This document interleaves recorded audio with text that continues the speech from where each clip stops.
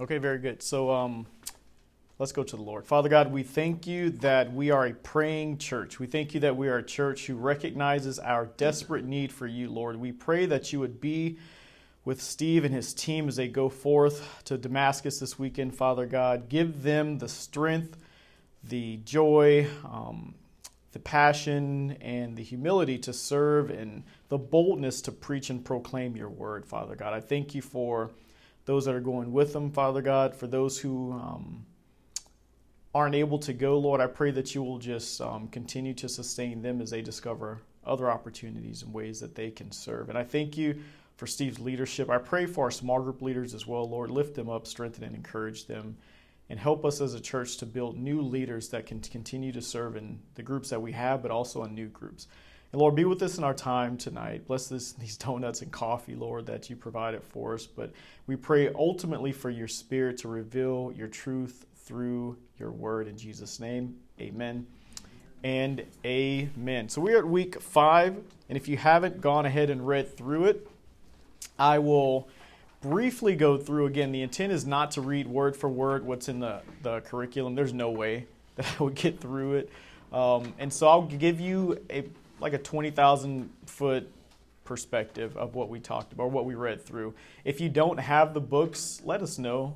I can print out a few. I printed out a couple earlier this week and dropped them off to some wonderful ladies on Sunday morning. So if you're looking for the printout and if the online thing is working for you, work it. If it ain't, let us know. But as long as you're having some type of means to go through it in a way that you actually can digest. I know there's a lot we ask of you guys, especially for our small groups as well. We ask you to read through those devotionals 5 days, and then I'm asking you to do this.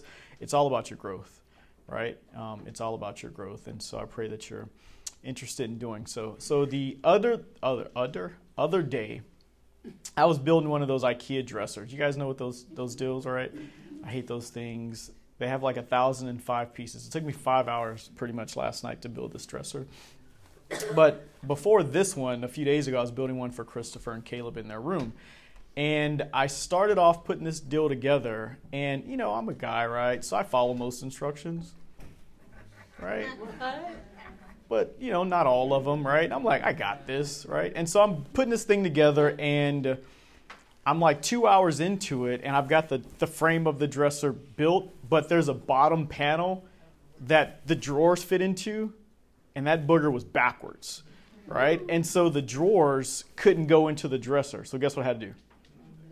I had to take that bad boy apart, right? And I felt like an idiot, and of course I should have just read the instructions. And so I think in life, and I'll use the analogy, I've kind of switched it up a little bit, but we as God's people have a mission. We're building God's kingdom, right? And we're moving forward, and we're preaching and proclaiming, and we're trying to help everybody get to know Jesus. But there are times where we have some of our walk or some of our personhood, I would say personhood, is sometimes a little backwards, right? And we can't effectively help others become disciples of Christ until we adjust those things within us. And so today we're going to talk about awareness, being aware of those little backwards tendencies that some of us have, right? Some sin issues, maybe some issues of giftedness, right? Not just bad stuff, but good stuff as well. Some personality things, some things in our experience, some things in our past. We need to be aware of those things before we try to go out and build God's kingdom. We need to kind of do some self-reflection. And so that's essentially what they're asking us to do today. This is not going to happen in one night. You understand what I'm saying? Amen, Barry? Where are you at, Barry? I'm usually looking. Is Barry here tonight? Not Barry. Barry Hobbs. There Barry is. Yeah. I need an amen corner somewhere, somebody. It takes a lifetime to become aware of your biases, become aware of your limps spiritually, to become aware of your emotional issues, right? When I say issues, I mean things that we're carrying through from our childhood and so forth on. 2 days ago, the pastors and I, Pastor Ryan and Pastor Brian, went to an emotional care conference for pastors, right? And there are things that guys got up to share that they've been dealing with, but they've been in ministry for 40 years, right? And so we just need to be aware of what those issues are. And so we're going to go through and talk about, again, we can't figure this out in one night. Amen? Amen. We're going to just touch on the surface. And if you haven't read ahead this week, cool. You've got the next week to kind of start working through this. But really, this is a lifetime assignment. So there's a few different uniquenesses, as they call them here in the content. There's your unique design, your unique sin, which I'm not going to pick on you too much, but we're going to talk about sin, your unique history, and your unique spiritual gifting. All right, so those are kind of the 4 unique experiences or awarenesses that you should have of yourself. So beginning with your unique design, Psalm 139, 13 through 16 reads, you formed my inward parts. You knitted me together in my mother's womb. I praise you, for I am fearfully and wonderfully made. We talked about this in week 1. Wonderful are your works. My soul knows it very well. My frame was not hidden from you when I was being made in secret, intricately woven together in the depths of the earth. Your eyes saw my unformed substance. In your book we were written, every one of them. The days were formed for me as they are, yet there was none of them. So basically, God's forming us in our inward way, our unique way, our secret way, all of the weird little hitches that we have about ourselves, all of the unique little ways we have, God made all of those, right? And so those are things that we should be aware of. For example, your personality, right? Anyone ever been called weird? Okay, good, right? We're all weird. If you're not weird, raise your hand. You're wrong. Every one of us is weird because God has made us uniquely. What about your physical attributes? All right? Some of us have red hair. Some of us have brown hair. Some of us have whatever. You know what I'm saying, right? God made us all unique. What about your place of birth, where you were raised at? Anybody ever thought about that? We talked about this a lot in, I think, week 2 when it comes to like knowing where God's placed you. What about your generation that you were raised in, right? We talked a little bit about baby boomers. Earlier this week, we had some discussions about that particular demographic and how that makes them, how they're unique to like Gen Xers and Gen Zers and so forth. And so do you understand that God placed you where he wanted you for a particular reason? And if we go back to, I think, week 3, we understand that those all come together for us to contribute towards God's global mission to glorify him, demonstrate and declare his glory throughout the earth. So there's a couple write-ins that we're going to just pass through. If you haven't had a chance to do those, I pray that you would. But they're actually pretty good. There's one question. How would you see these 4 factors that we just talked about shaping your mission? What did you learn about yourself and God from the amount of influence these factors have had on your life, though they were established long before you were born? I sat down with a guy from lunch for breakfast this morning, Ben Lopresti. Anybody know him? From James River Community Church, back over here. Anyway, he's a pastor. We had nothing in common but the gospel, right? But it was great that we could see how God had uniquely shaped and gifted him and gave him his past and gave me mine as well, and how we kind of started to meet and God brought us together for a unique opportunity. So anyway, let's move on. Let's get a little personal, right? Your unique sin. And not just your unique sin, but maybe sin that has resulted in you being affected, right? So I'll call it sin. I was given up for adoption at birth, right? From the jump, I had a unique experience because of a tragic situation between a man and a woman, right? That totally changed the direction of my life, right? And so that issue, that situation, I look and see God's sovereignty in that. Do you understand what I'm saying, folks? If you've been adopted, you've kind of hopefully come to the point where anybody adopted in here other than me? I talk about this a lot. I feel like there's someone else I've spoken to, or fostered. I was fostered. Okay, yeah. And so those are interesting changes in our life. And if you've worked with foster families before, you'll see how they really can impact someone's life in an awesome way. And of course, your personal sin, things that we have done in our lives that have altered the course of our lives, right? And so those are just components of our story that God is going to use for his glory. What about your unique history? I had to get to it. Your unique history, the things that you've experienced, your military career perhaps, right? Or maybe your career at the shipyard, or maybe your experience with music, teaching other people, or maybe your oh gosh, help me out.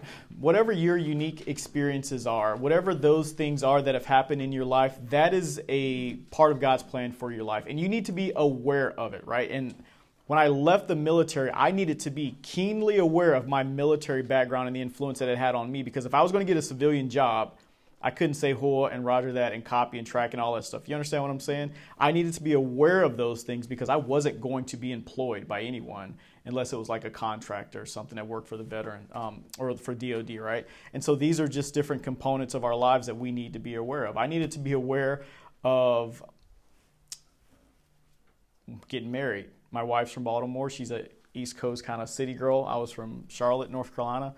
I needed to be aware of some of my traditions that I brought into our marriage and the conflicts that were coming. I wasn't really aware of most of them. I figured out real quick, though, that you can't just boss her around, right? And so these are things that we just need to be aware of. So let's review really quickly.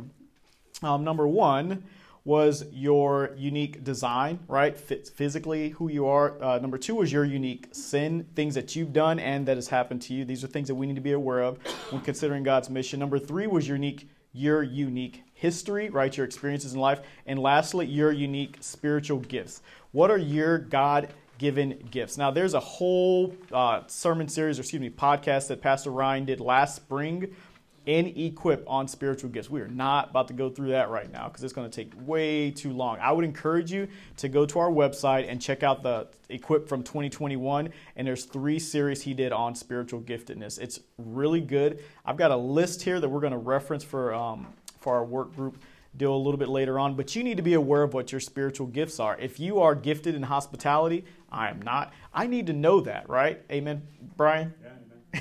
Because I need you to help me with that aspect of my walk, and there's certain things that I'm just not going to be really well at. If you're gifted with administration, amen, Barry? Amen. And I am not, I need to know that about you because there are things that we have in the church that we need to get done. If you're gifted to teach, amen, Marianne? Her name's Marianne, right? Did she hear me? I'm Marianne. No, you're Marianne. Oh gosh, Marilyn. I love teaching. I'm so bad at names. I'm not gifted at remembering names, obviously. Miss Chappell, if you're gifted to... Mallory, darn it. If you're... I know. There's an A in there somewhere too. But y'all get what I'm saying, right? We need to be aware of our spiritual gifts. And if you don't know what they are, that's cool.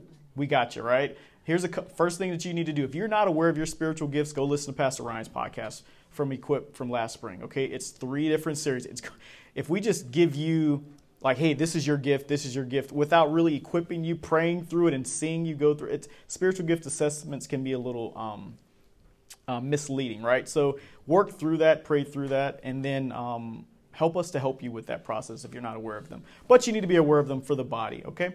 So those 4 awarenesses are what we're going to kind of break down into our groups and talk about here in a second. I would encourage you to... again, first, be vulnerable, and second, just really ask some. I think we're at the point now, this is week 5, where we should be a little bit more comfortable with each other. You should kind of know the folks in your groups. Ask some pointed questions. If you're not getting below surface level answers at this point, I need somebody within the group to take that shovel and dig a little deeper. Do you understand what I'm saying? Like, it's time that we start getting below that, that initial sod, and let's get to some of the depth, because that's really where the treasures are in our conversation. So we're going to split up like this. We got 2, 4, 6, 7 groups, right, Barry? Yep. So I will say group 1, this side over here. Can you guys take question 1? We're going to have like 15 minutes and some change, right? Here in the middle, can you guys take question 2? Bill and... oh, gosh. I'm so bad with names. Oh, wait. I know your name. Carmelita. Oh, man.